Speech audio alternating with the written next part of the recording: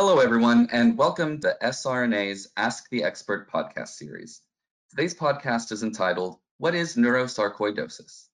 My name is Sam Hughes, and I will be moderating this podcast. SRNA is a nonprofit focused on support, education, and research of rare neuroimmune disorders. You can learn more about SRNA on the website at wearesrna.org. This podcast is being recorded and will be made available on the SRNA website, also for download via iTunes. During the call, if you have any additional questions, you can send a message through the chat option available with GoToWebinar.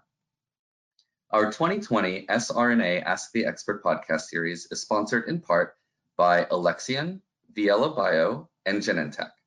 Alexion is a global biopharmaceutical company focused on serving patients with severe and rare disorders through the innovation, development, and commercialization of life-transforming therapeutic products.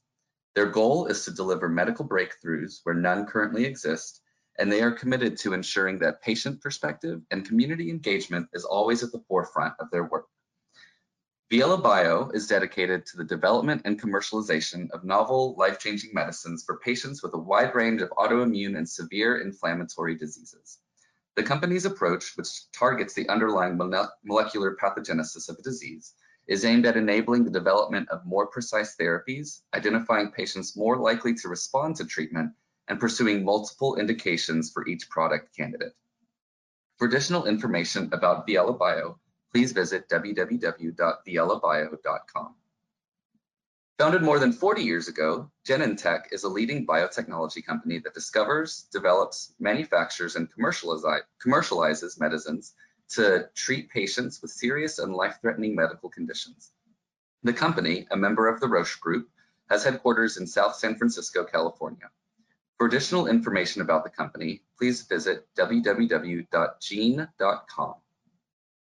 For today's podcast, we are pleased to be joined by Dr. Michael Bradshaw and Dr. Rohini Samudralwar.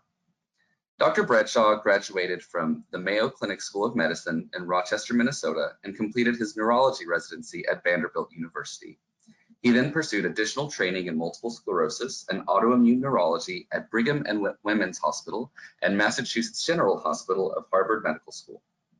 His practice and research focus is on autoimmune neurology, including neurorheumatology, multiple sclerosis, neuroinfectious disease, and other rare neurologic disorders. Dr. Bradshaw is a neurologist at Billings Clinic in Billings, Montana. He's also an assistant professor of neurology, co-director of the Center for Rare Neuroimmune Disorders, director of medical education for neurology at Rosalind Franklin University of Medicine and Science and University of Washington. Dr. Samudralwar is an assistant professor in the Division of Multiple Sclerosis and Neuroimmunology, part of the Department of Neurology at the University of Texas Health Science Center at Houston.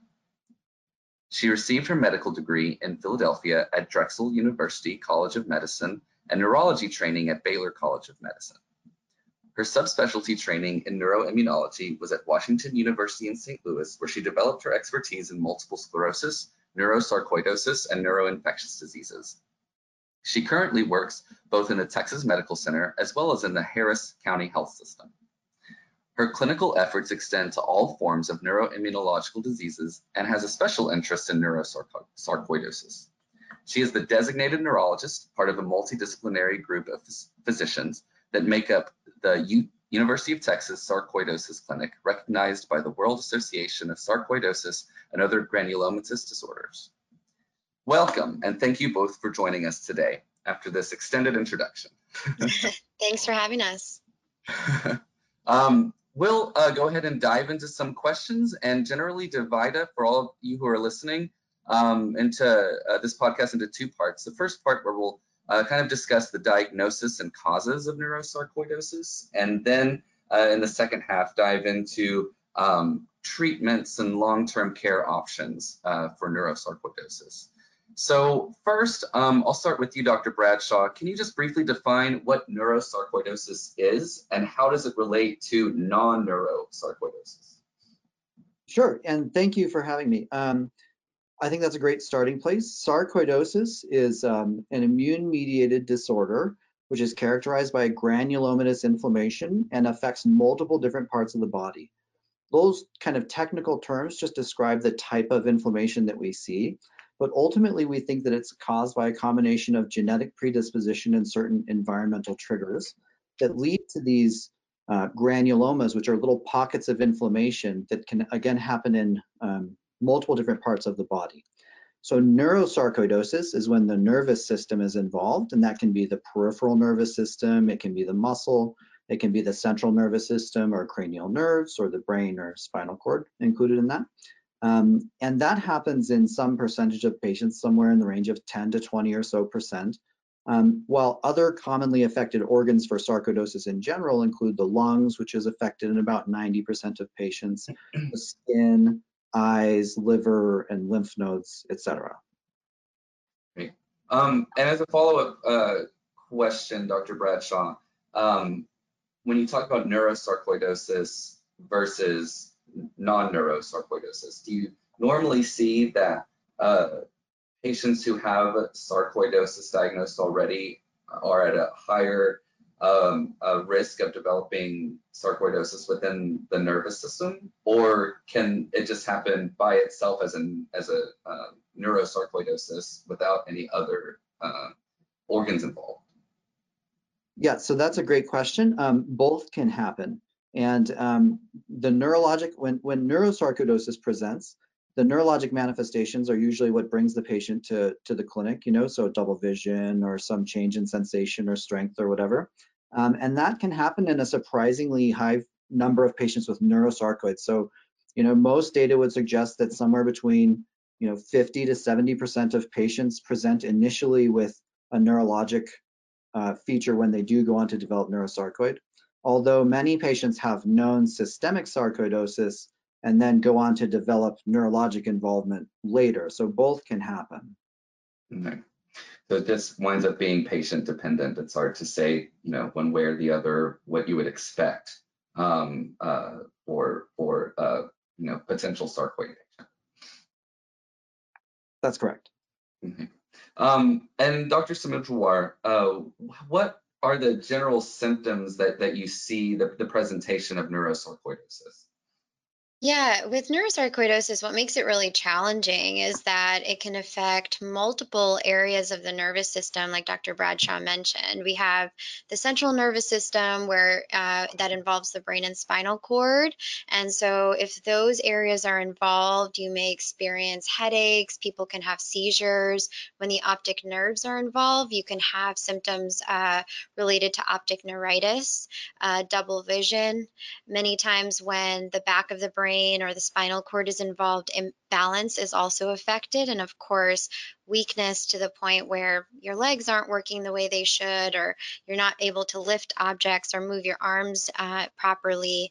And even episodes of confusion or altered mentation can occur as well. And then when you talk about peripheral nervous system involvement, which also can be involved in neurosarcoidosis, common symptoms would be burning and tingling in your legs, sometimes in the hands as well. And that too can make it difficult to walk and stay balanced.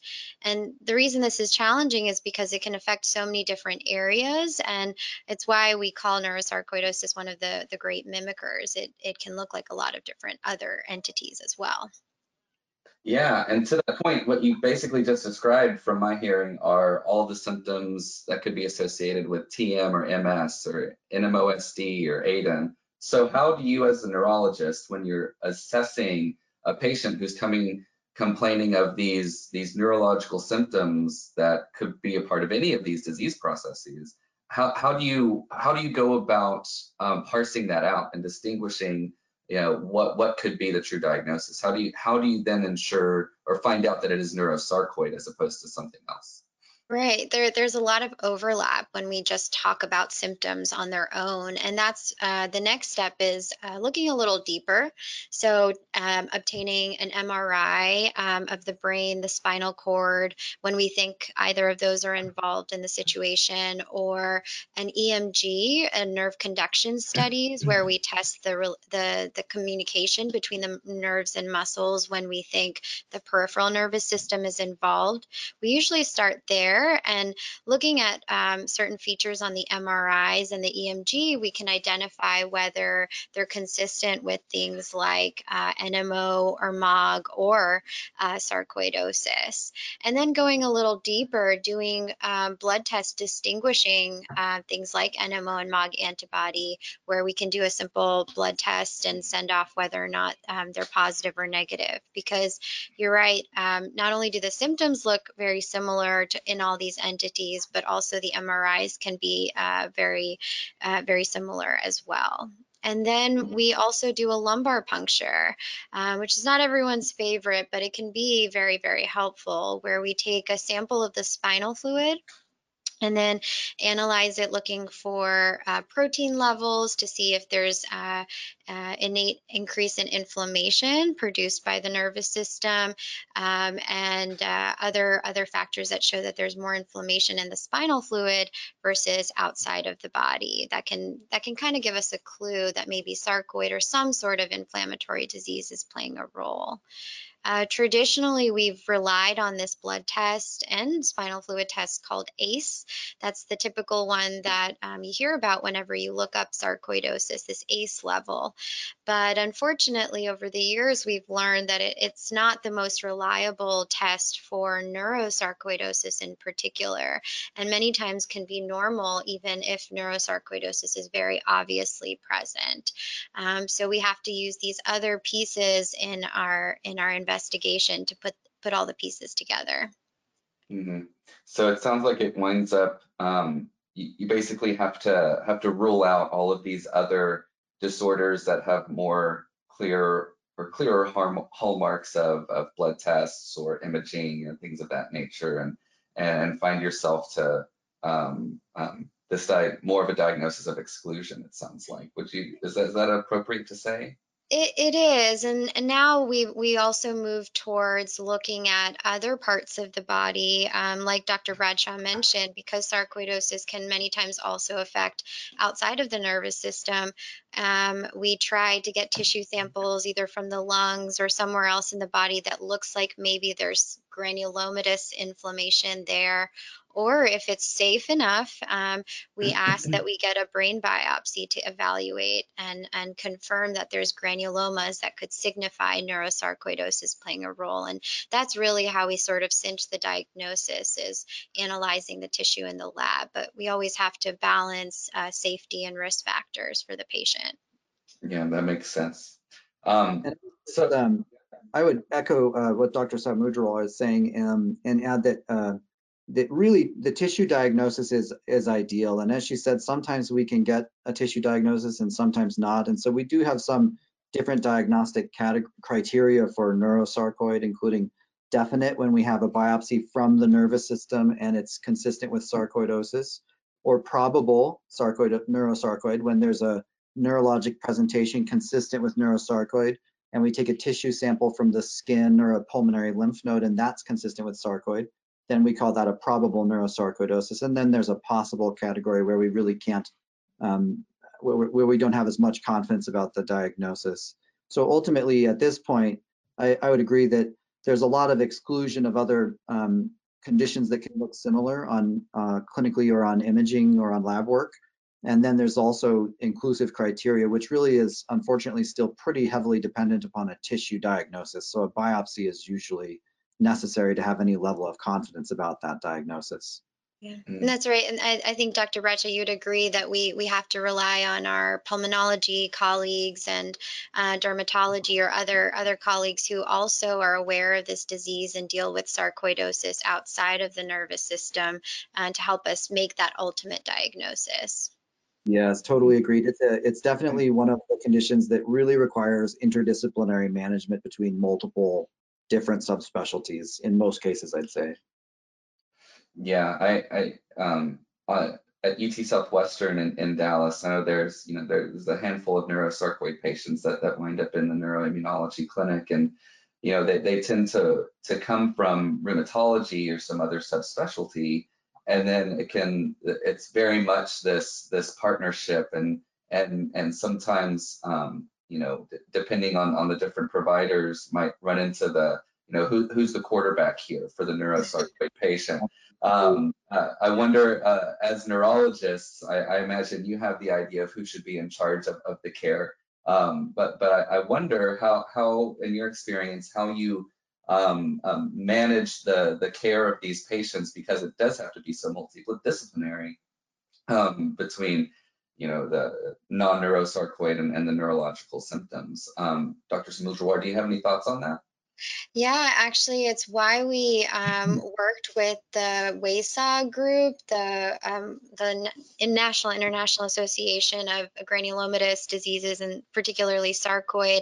So we have a multidisciplinary group here at UT, and a lot of big institutions will have this, where we have a designated pulmonologist, dermatologist, rheumatologist, neurologist, and so we work within our network and refer patients within our network so that we're all on the same page and there isn't this confusion and kind of end up with too many cooks in the kitchen. So we all are respectful of each other's boundaries, and where the disease is most active, that specialist sort of leads the team.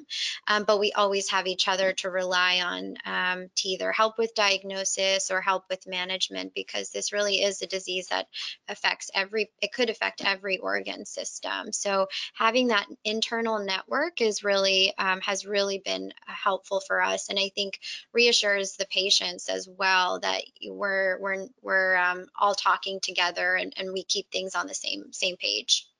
Mm-hmm. It sounds like a great community of providers to give the proper care. It takes a village. It takes a village, yeah. Yeah, and I would expand also outside of large academic institutions, this is often still happening. So many patients, ideally we do have an interdisciplinary clinic where we're talking directly about each patient with the pulmonologist, et cetera. But in many places that's not available, and that's not necessarily a bad thing.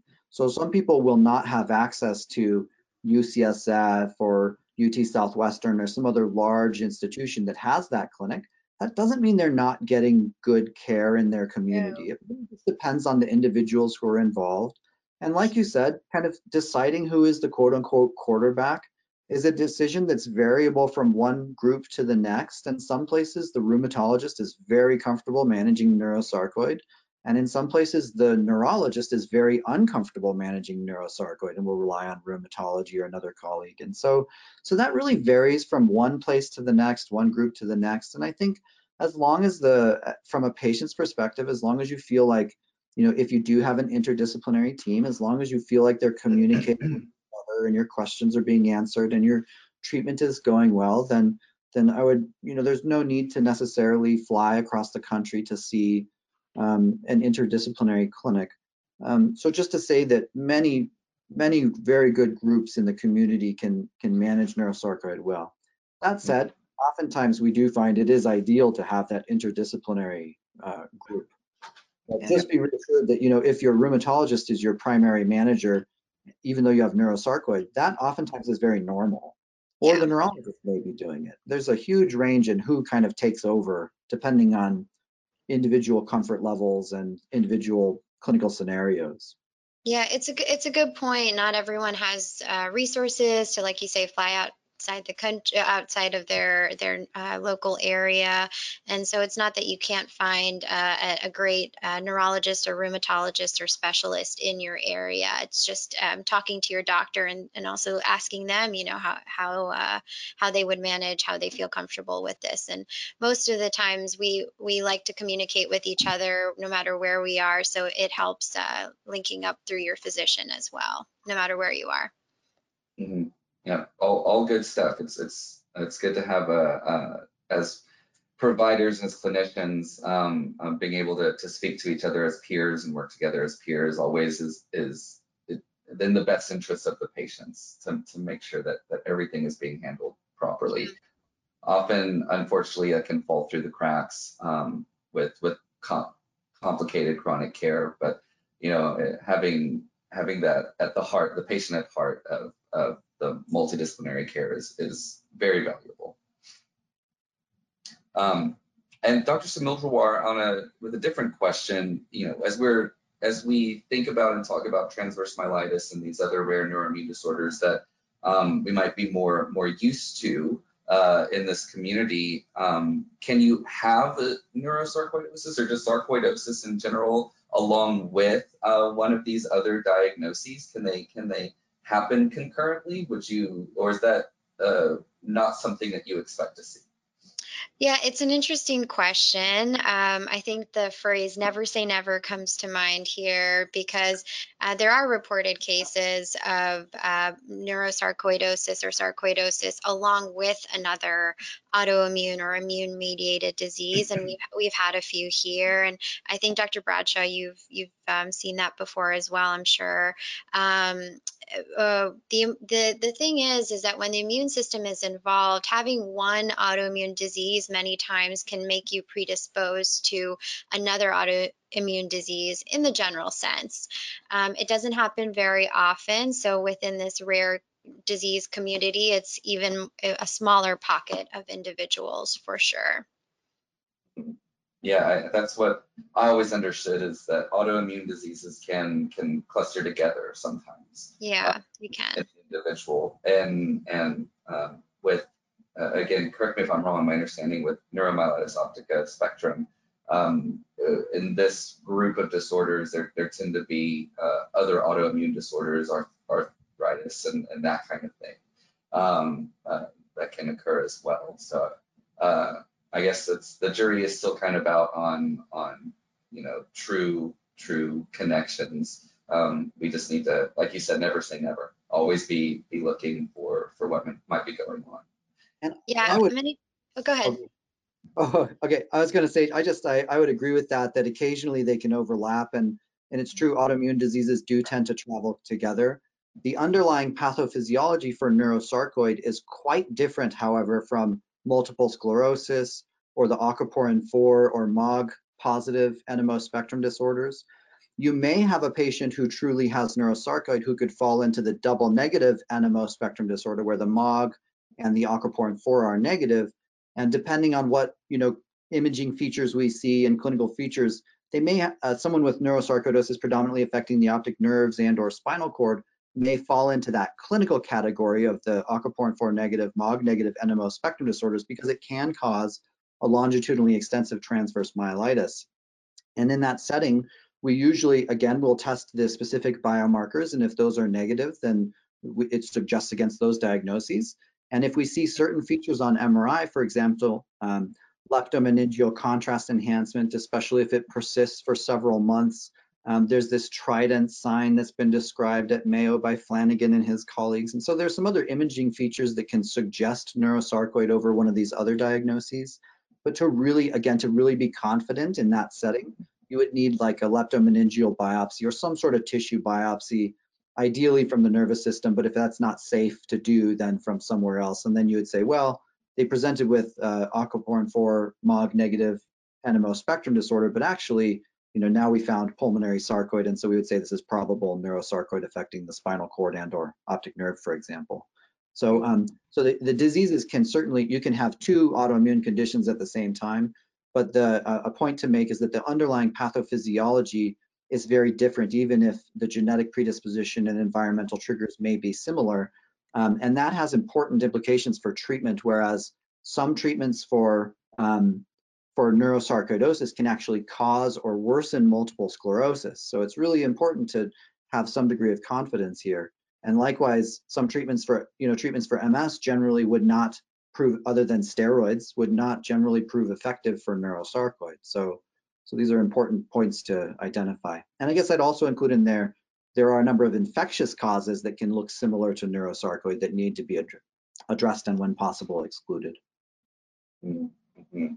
And yeah, it's always fascinating to, we talked before about the similar overlapping symptoms and the difficulties in parsing it out, and knowing that, and then also knowing that the underlying causes of the diseases are very different, and you have to treat them very differently. It can be, I think, especially from the patient and the family standpoint, it can be very confusing and scary to hear this and have to think about that. And there's a lot of trust in the providers to really be looking thoroughly at what's going on, to really figure out the different what's going on, and not just, you know, assume that it's one diagnosis and be treated Right. differently. And Right. there's often a process that we're going through of an appropriate level of diagnostic uncertainty that, like I say, is appropriate because, you know, unless you have definitive diagnostic criteria that you're meeting, and usually people aren't at first, and the clinician should have some uncertainty, and that's healthy, but that can be even more scary or confusing for a patient when the doctor's saying, I'm not sure what it is, but we're going to do all this workup. But that's actually good medicine to address multiple potential causes and then find the one based on a number of features that would support the diagnosis, not just one test or one symptom, et cetera. Yeah, I always tell patients the hardest part is getting to the final diagnosis, and I unfortunately we have to go through a lot of different testing and all of that, but it's exactly for that reason that we don't want to make the wrong diagnosis, which can easily be done in a very elusive disease like neurosarcoidosis, and then start an inappropriate therapy. So that's probably the most challenging aspect here for both the patient and their physician. Mhm. So Dr. Bradshaw, in your introduction, describing the disease, you mentioned that you mentioned genetic predisposition. Could you elaborate a little bit more on what we know about any genetic predisposition for neurosarcoidosis? Is it different from what is all in the literature around predisposition to autoimmune disorders? Anything to help us understand that more? Clinically, there really is not, to my knowledge, and Dr. Samudralwar can address this as well, but to my knowledge, there really is not anything genetically that we can use reliably as a predictor. There are some haplotypes that may increase the risk of specific phenotypes of neurosarcoids, such as the Lofgren syndrome, but there's nothing that's really that useful on a clinical basis. So there's been a number of genetic studies, including more recent studies that show complex patterns of inheritance and risk for sarcoidosis. And most of those genes, which are susceptibility genes, are important in immune function. But I'm not familiar with any sort of genetic test that would give you any degree of diagnostic confidence beyond kind of what we say for many autoimmune conditions, which is to say, well, there's some combination of genetic risk factors plus environmental triggers. Yeah, I would agree with that. There's no test out there that helps us make the diagnosis in the clinical setting. But what we are understanding is through a lot of work done throughout the country, looking at the general ethnicity genetic predispositions, that's probably where we see some sort of signal in the genetic world for neurosarcoidosis. For example, in African American communities or Scandinavian background, there seems to be some genetic pattern there, but does not help us with the ultimate diagnosis. We're just noticing that groups of ethnicity, different ethnic populations, may have more of a predisposition for the disease. Mm-hmm. And kind of you're answering that kind of got to this next question, but maybe we can elaborate more on it. Is there anything that we know of a certain picture of the neurosarcoid patient? Is it more older people? Can it affect children as well? Is it more predominant in males or females? For example, multiple sclerosis is historically, thought to be more common in Caucasian women. Is there any kind of signal in any direction around what might be the demographics more commonly affected with neurosarcoidosis? The typical age range seems to be between 20 to 40, but in practice we see all ages, mainly in adults. I haven't heard much in the pediatric population, but again, because this is a difficult to diagnose disease, it may be going underdiagnosed. But usually the age range is between 20 to 40 years of age. Definitely can be younger or older than that. And then gender-wise, in autoimmune diseases in general tend to appear more frequently in women than in men. But I think specifically neurosarcoidosis, I think we need a more dedicated studies to really pin down those numbers a little bit better. And maybe Dr. Bradshaw can speak to that a little bit as well. And as far as predispositions, like I mentioned, things like we're noticing that there seems to be certain signals in certain ethnic populations. And it doesn't mean that those outside of those populations will not develop sarcoidosis. It's perhaps just not evaluated as discreetly yet. Here in Texas, we have a large Hispanic population as well, and I have several patients in that category that have neurosarcoidosis, but we don't have too much background information in the research field yet on that. Mm-hmm. I would agree that that the age range that's about the typical age range in my experience and to my knowledge. I've never seen a child, nor have I actually heard of a child diagnosed with neurosarcoid, but that doesn't mean it couldn't happen or doesn't happen, but I've just not seen that. So middle age does tend to be, I'd agree when we see it. And from a gender standpoint, I agree. You know, they seem to be, most studies would say that they're roughly equally affected between men and women, but some report a slight female predominance for neurosarcoid. So agree, there's still a little more data to figure out there, but that's the general trend, is more or less equal, or maybe slightly more women, as opposed to MS, where it's clearly much more common in women. And for ethnicity, agreed again. You know, the numbers would say, the most recent numbers that I'm familiar with that we talk about would be, you know, in Caucasian Americans, the risk is about 3 to 10 in 100,000, whereas for African Americans, it's about 35 to 80 per 100,000, or somewhere in that range. So significantly more frequent in African Americans, but again, there are more Caucasian Americans in the country, so we see it quite frequently in Caucasians as well. And it may even depend on the region of the country you're in as well. Mm-hmm. Yeah, so it's, you know, multifactorial, like these diseases are. Yeah, to Dr. Samudralwar's last point, I would say that, you know, I've been in Montana for 2 years now, and I saw one case of neurosarcoid here, and that's been it. And we have a large catchment area, but in fellowship and residency, you know, we had quite a few. So my residency was in Nashville, Tennessee, and we, you know, Dr. Sid Pawadi was my primary mentor there, and we had a lot of neurosarcoid patients. And likewise in fellowship at MGH, we had many neurosarcoid patients. So and the population is more sparse here in Montana, but we just don't seem to see that much of it up here. Mm.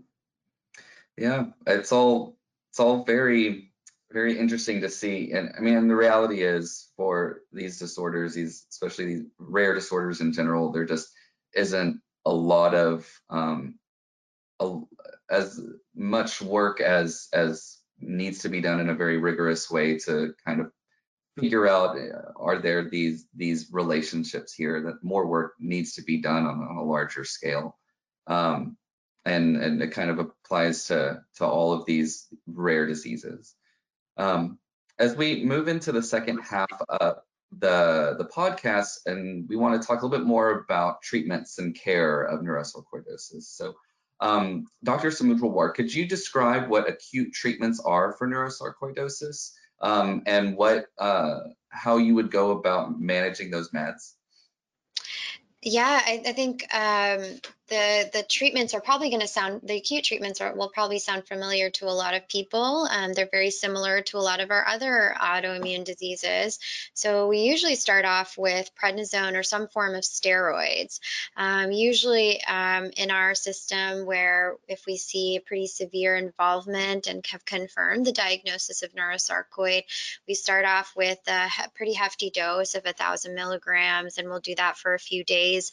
And then the most important part that we've noticed is that stopping steroids in neurosarcoidosis can allow these flare-ups to occur and recurrence of the disease. And so we initiate a pretty prolonged taper of prednisone oral steroids that they take for a long period of time as we're starting immunotherapy, which is more of the chronic therapy. So in the acute setting, when someone comes in with symptoms that are active and an active MRI have confirmed the diagnosis, we start off with steroids, much like in other disease entities as well. There are some studies out there and some institutions that may also do things like IVIG and plasmapheresis, which are a little bit more involved therapies in the acute setting. But for neurosarcoidosis, steroids seems to be overwhelmingly more helpful in the acute setting. Mm-hmm. And to this point about, acute treatment versus chronic treatment, or acute disease versus chronic disease, do you think about neurosarcoidosis as more like say like an NMOSD, where there are attacks, where there are relapses, and then you manage in a chronic way to try to prevent those relapses? Or do you think of it more like a transverse myelitis, where there's an attack on the system and there's deficit, and then you try to manage those deficits? Yeah, it's more of a chronic disease from what we understand right now with neurosarcoidosis, where it involves certain parts of the nervous system. We treat it in the initial setting with steroids and continue doing steroids for a long period of time. And in the past, we thought, after we cut down on steroids, the sarcoid should be treated and we're done, we're good to go. But unfortunately, what we've realized is that with neurosarcoidosis in particular, it does seem to come back many times after steroids are completed, which is why we've moved towards the practice of doing more long-term therapies, chronic therapies, using a lot of immune-mediated medicines. A lot of these medications are borrowed from other rheumatological diseases, other autoimmune pulmonary diseases, and those sort of things, to help make sure that there's no recurrence of the disease or another attack. Usually with neurosarcoidosis, it tends to be recurrence of that same area involved, but can also extend to other parts of the brain, spinal cord, or peripheral nervous system. Mm-hmm. And Dr. Bradshaw, as you're treating a neurosarcoid patient and looking at the longer term chronic therapies, what kind of treatments do you look at, and how do you make that decision about one versus the other for a particular patient? Yeah, so I would say on the acute standpoint, yes, I agree. We usually use glucocorticoids or some sort of steroids, and oftentimes if it's a severe presentation, the IV steroids followed by a very prolonged taper of the oral steroid.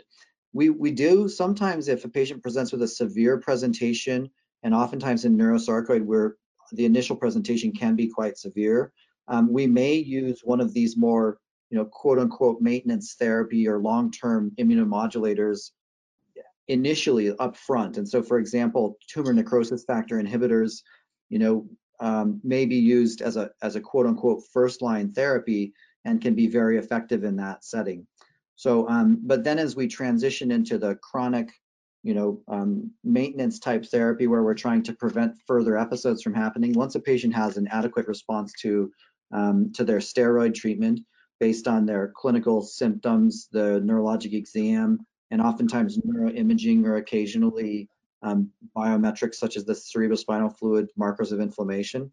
If they have an adequate response, and then we want to start some maintenance preventative therapy, then the main ones that we use at this point are the traditional immunosuppressants like azathioprine, which is probably the least effective, methotrexate or mycophenolate mofetil. Those are kind of the old standbys. And then we may or may not use tumor necrosis factor inhibitors like infliximab, for example, in addition to or instead of one of those other options. But as Dr. Samudralwar was saying, this prolonged taper of the steroid is important, particularly if we use one of these traditional immunosuppressants like methotrexate or mycophenolate, because they take a long time, several months, to achieve full immunosuppressive activity. And we may combine a very low, so for example, when we do use infliximab or one of these tumor necrosis factor inhibitors, we may combine that with a very low dose of one of the other traditional immunosuppressants to try to help decrease the risk of that patient developing immunity against the treatment, against the tumor necrosis factor inhibitor. So we may use combination therapies, et cetera. And deciding which of these medications to use and in what order really is heavily individualized. And so if time is of the essence and we need to get the disease under control immediately because they have a severe presentation, then we may, like I say, we may do high dose steroids up front along with the tumor necrosis factor inhibitor. If we have a little more time, we may not, if it's a more mild presentation, we may do lower dose steroids and add one of the more traditional immunosuppressants. We may not need the tumor necrosis factor inhibitor. Or likewise, we may integrate other information about that patient. So for example, do they have some other systemic autoimmune condition? Do they have other medications that might interact with one or the other of these, or baseline liver dysfunction, et cetera? So the decision between these is very individualized. And as yet, for neurosarcoid, there has not been a clinical trial demonstrating which agent is the preferred agent. So that said, it's like, I always joke with patients that it's like a parachute. You don't need a clinical trial of parachutes to know that if you're going to jump out of an airplane, you should wear a parachute. So we still have a lot of good information about these medicines, but which one is quote unquote ideal remains to be seen. Last I knew, there was a trial enrolling, but I'm not sure where that is at this point. Mhm. And another thing to emphasize, a lot of the patients feel a lot better with those high dose steroids and even on the taper that they're put on, and may ask sometimes, do they really need to be on an immunosuppressant that when you look at the side effects can be quite daunting. But of course, steroids, as wonderful as they are, impose a lot of side effects that we have to consider as well, aside from just weight gain, cause rashes, mood changes, insomnia.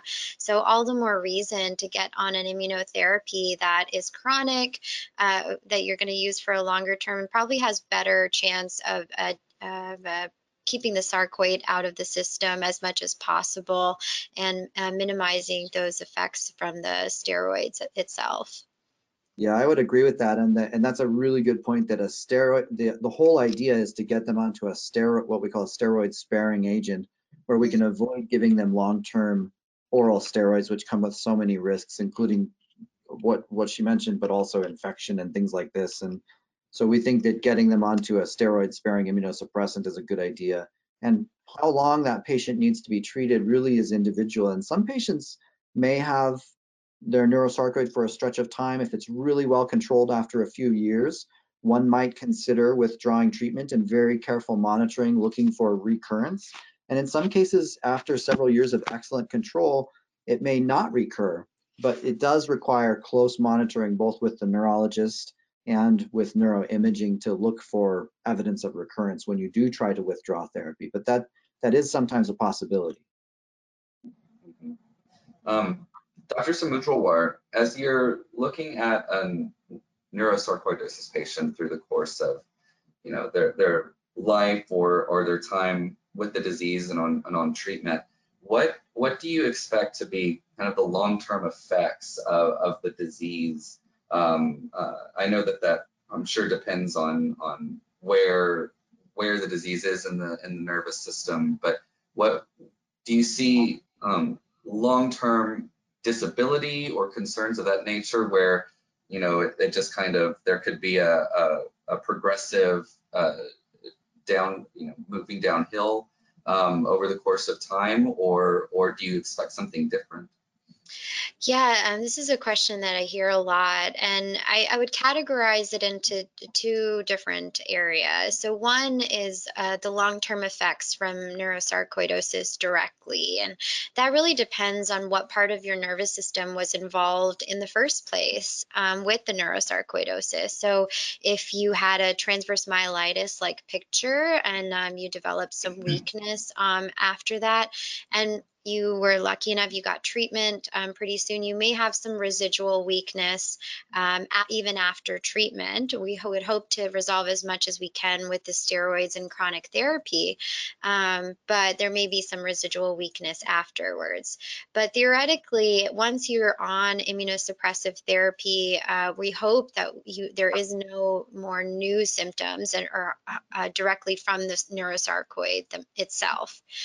And then there's another category, which I refer to as the baggage with any autoimmune disease. It's a similar set of symptoms that come along with MS, with NMOSD, with ADEM, where it's not a direct impact from the disease itself, but rather when your immune system is involved.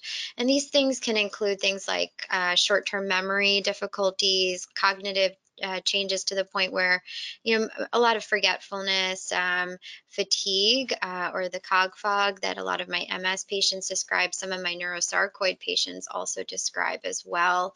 Those sort of things can come on as sort of the baggage with this disease. And so we try to help and treat symptomatically with other sorts of medication, lifestyle changes, improving sleep, what have you.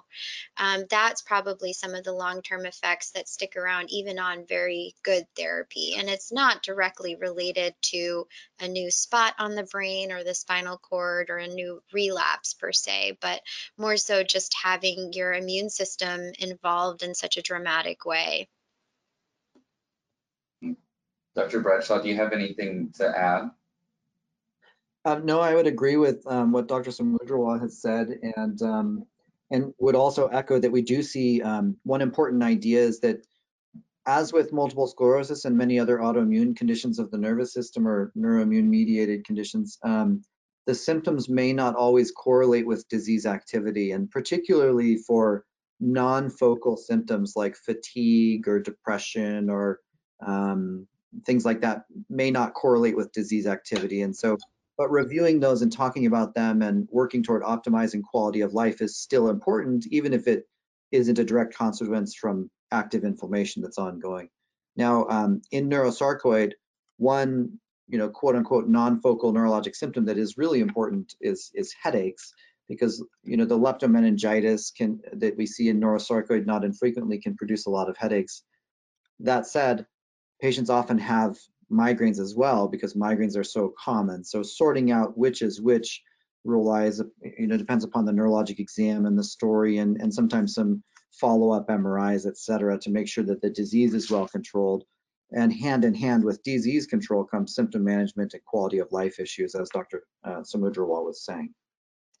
Yeah, I think this is something we could probably, as physicians, delve into a little bit more. And there are quality of life assessments out there that we can do with our patients, and maybe something to focus on after the acute symptoms have resolved and there is some sort of stability, at least on the imaging. We just had a question come in from a listener. Has there been any environmental cause identified that is related to neurosarcoidosis? We talked about genetics, but is there anything in the environment or any way that we can, help ourselves to prevent this?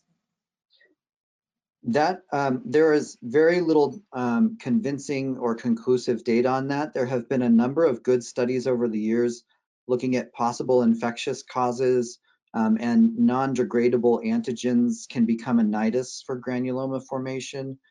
There was a study recently that suggested that this protein amyloid A may be a potential biomarker, but not yet. Right now, we don't really have anything environmentally that we can point to very clearly. There are a number of fungal and other infections that can also produce a similar appearance on pathology, and that comes down to the pathologist doing the appropriate testing to exclude tuberculosis and other mycobacterial infections, histoplasmosis, and a number of other things that can look quite similarly if the special stains are not performed. So there are conditions that, again, can mimic neurosarcoid very closely, but I'm not familiar with any one thing, other than, okay, so for example, in the Twin Towers, with all of this dust and concrete particulate that first responders, et cetera, were exposed to, there was an increase in sarcoidosis associated with that. So there are some things that have some evidence behind them, but I wouldn't say that there's much that you can, should people avoid particular chemicals or things like that. We don't really have anything strictly there other than kind of common sense stuff. Like if you're doing concrete sawing work, you should be wearing appropriate personal protective equipment, for example. Yeah, I would agree with that. I was actually going to mention that same study that about the Twin Towers and the firefighters who developed sarcoidosis. I think there was also an Italian study with similar findings as well, linking particles in the air. But there's no specific trigger cause that we can say, you know, you should avoid this or avoid that. And I think there's a little bit more, perhaps more stronger evidence for a potential infectious exposure in a person's history that may trigger the onset of these granuloma formations. But the definitive cause remains to be seen. Yeah, that makes sense, and again, kind of more work to be done and questions to ask. As we are looking at the last few minutes of the hour, I wanted to turn this back over to the experts here, and if there's any final thoughts that you have around neurosarcoidosis and advice or thoughts for the community to take away as we wrap up the hour. Dr. Bradshaw, do you have any final thoughts?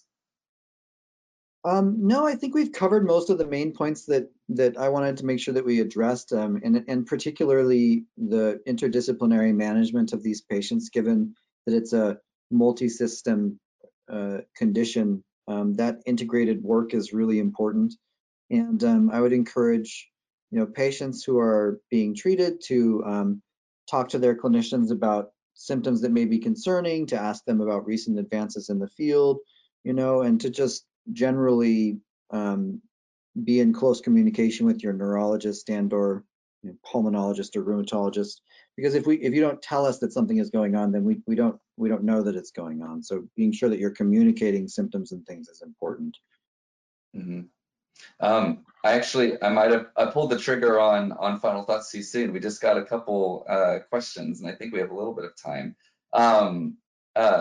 So first question is, can prolonged stress or something like an immunization received under certain circumstances, is there any idea that could cause or worsen neurosarcoidosis, Dr. Bradshaw? In general, there's no evidence to support that. And from a, you know, people can have very strong feelings about immunization. I will say in general, I am not familiar with any studies that suggest that immunization increases the risk of sarcoidosis or other autoimmune conditions. Chronic stress, you know, apart from it, chronic stress, psychological stress can be a physiological stressor, which can cause a, you know, kind of theoretically cause an increased immune activity. That's kind of theoretical. And so the answer to that is essentially to say, well, you know, you should try to manage your stress because it's bad for you in a number of ways, but I wouldn't let the fact that you have a stressful job or some other life stressor contribute to even more personal stress for fear that that could worsen your underlying condition. I would just do your best to address that stress that you may have. And Dr. Samudralwar, another question came in. Can neurosarcoidosis, or I guess sarcoidosis in general, impact the GI system or the cardiovascular system? Definitely it can. We have evidence that it can affect the heart in pretty dramatic ways for sure, and that's why we many times will even involve a cardiologist in our workup of sarcoidosis, and this can manifest as chest pain, many times as dysautonomia, where blood pressures are kind of all over the place, arrhythmias even at times. As far as the GI system, many times we can find granulomas. If it's pretty severe, we can see granulomas in the peritoneum, which is sort of the covering the overlying tissue over the GI system. And if the GI system in rare cases can also be involved, but I personally have only seen this in one or two cases in very, very severe multisystemic sarcoidosis. But more commonly, we tend to start off seeing it in the lungs, somewhere in the brain, spinal cord, or nervous tissue. As a continuation of that from the GI standpoint, do you see with neurosarcoid like neurologically driven issues with the GI, like motility or swallowing issues? Can that occur? More specifically, many times if the spinal cord is involved in a certain area that controls how the GI system can behave, so you may have some bowel incontinence. So that's the more common thing that I hear. As far as motility and those things, I have not heard that, and I have not seen that in the literature. Maybe Dr. Bradshaw can comment as well. But unless it's directly involved with granulomas themselves. More commonly on the neurological side, we hear that the bowel incontinence, again, when certain aspects of the spinal cord are involved, because that's where many of the control centers are. Mm-hmm. I would agree with that. A small fiber neuropathy can sometimes cause some bowel dysmotility if there's some autonomic dysfunction. But I can't say that I see that very often with neurosarcoid, though it's possible. Yeah, but I would agree also that, I have seen a few patients. Again, we are neurologists, so we have some selection bias. I've had a few patients over the years with, hepatic sarcoidosis, and I would agree that they tended to have very severe systemic sarcoid. So that's just a couple of patients that I've had, but it seems to be a similar pattern to what Dr. Samudralwar had. Mm-hmm. Well, good. Those are very interesting questions coming from the community. Thank you for submitting those. And now, as we are getting to the final minutes of the hour, I'll throw it to Dr. Samudralwar. Any final thoughts or ideas for the community as we end this? Well, I hope that this was helpful for everyone who's listening and does eventually listen. But I think I would just stress that this is a challenging disease, both for the clinician and for the patient as well. And so that relationship is very, very important, like we've mentioned many times before. And it does take some time to get to the diagnosis, but ultimately, with very judicious workup, it can be achieved, and then figuring out the proper therapy can also be a challenge, but at least at that point you have a title and a name for what's going on. Many times we get patients who have been to several doctors and don't have a full diagnosis, and that sometimes is the most stressful aspect, but eventually we do get there. Mm-hmm. And one comment on that too is that, again, I'm sure Dr. Samudralwar sees this a lot, where patients may feel disparagingly about the initial consultations they had from primary care doctors, emergency department visits, or other neurologists even, when ultimately the diagnosis is established. But that's not to say that those clinicians did not do a good job along the way. It's just a very difficult diagnosis to come to, and does require a lot of expertise and a lot of appropriate diagnostic workup to come back one thing after another negative. And so many times patients will, once we establish a diagnosis, they may feel like they were mismanaged early on. And I have to say that in my experience, most of the time they have not been. It's just that it's very difficult to diagnose, and coming to see a subspecialist who's specifically trained in a condition, you made it to them eventually. And that can be a process that can be, from a patient's perspective, painfully long and frustrating. But I would say that I really have not seen many times where I felt like someone was clearly, the diagnosis should have been established much earlier. Generally, I think that clinicians that I've seen patients from have done a very good job. It's just very difficult to do and takes a lot of work to establish the diagnosis. Yeah, and hopefully with all the research that's being done and the interest that's sort of been incurred around this disease nowadays, I think we can start to get more answers and hopefully streamline that process a little bit better. And it really starts with programs like this, where we have some knowledge spread to the general community. Mm-hmm.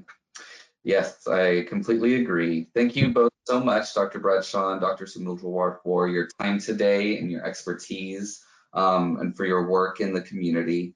And thank you to the community, everyone who is listening to this live and not live in the future, for your questions and for your interest in these educational podcasts.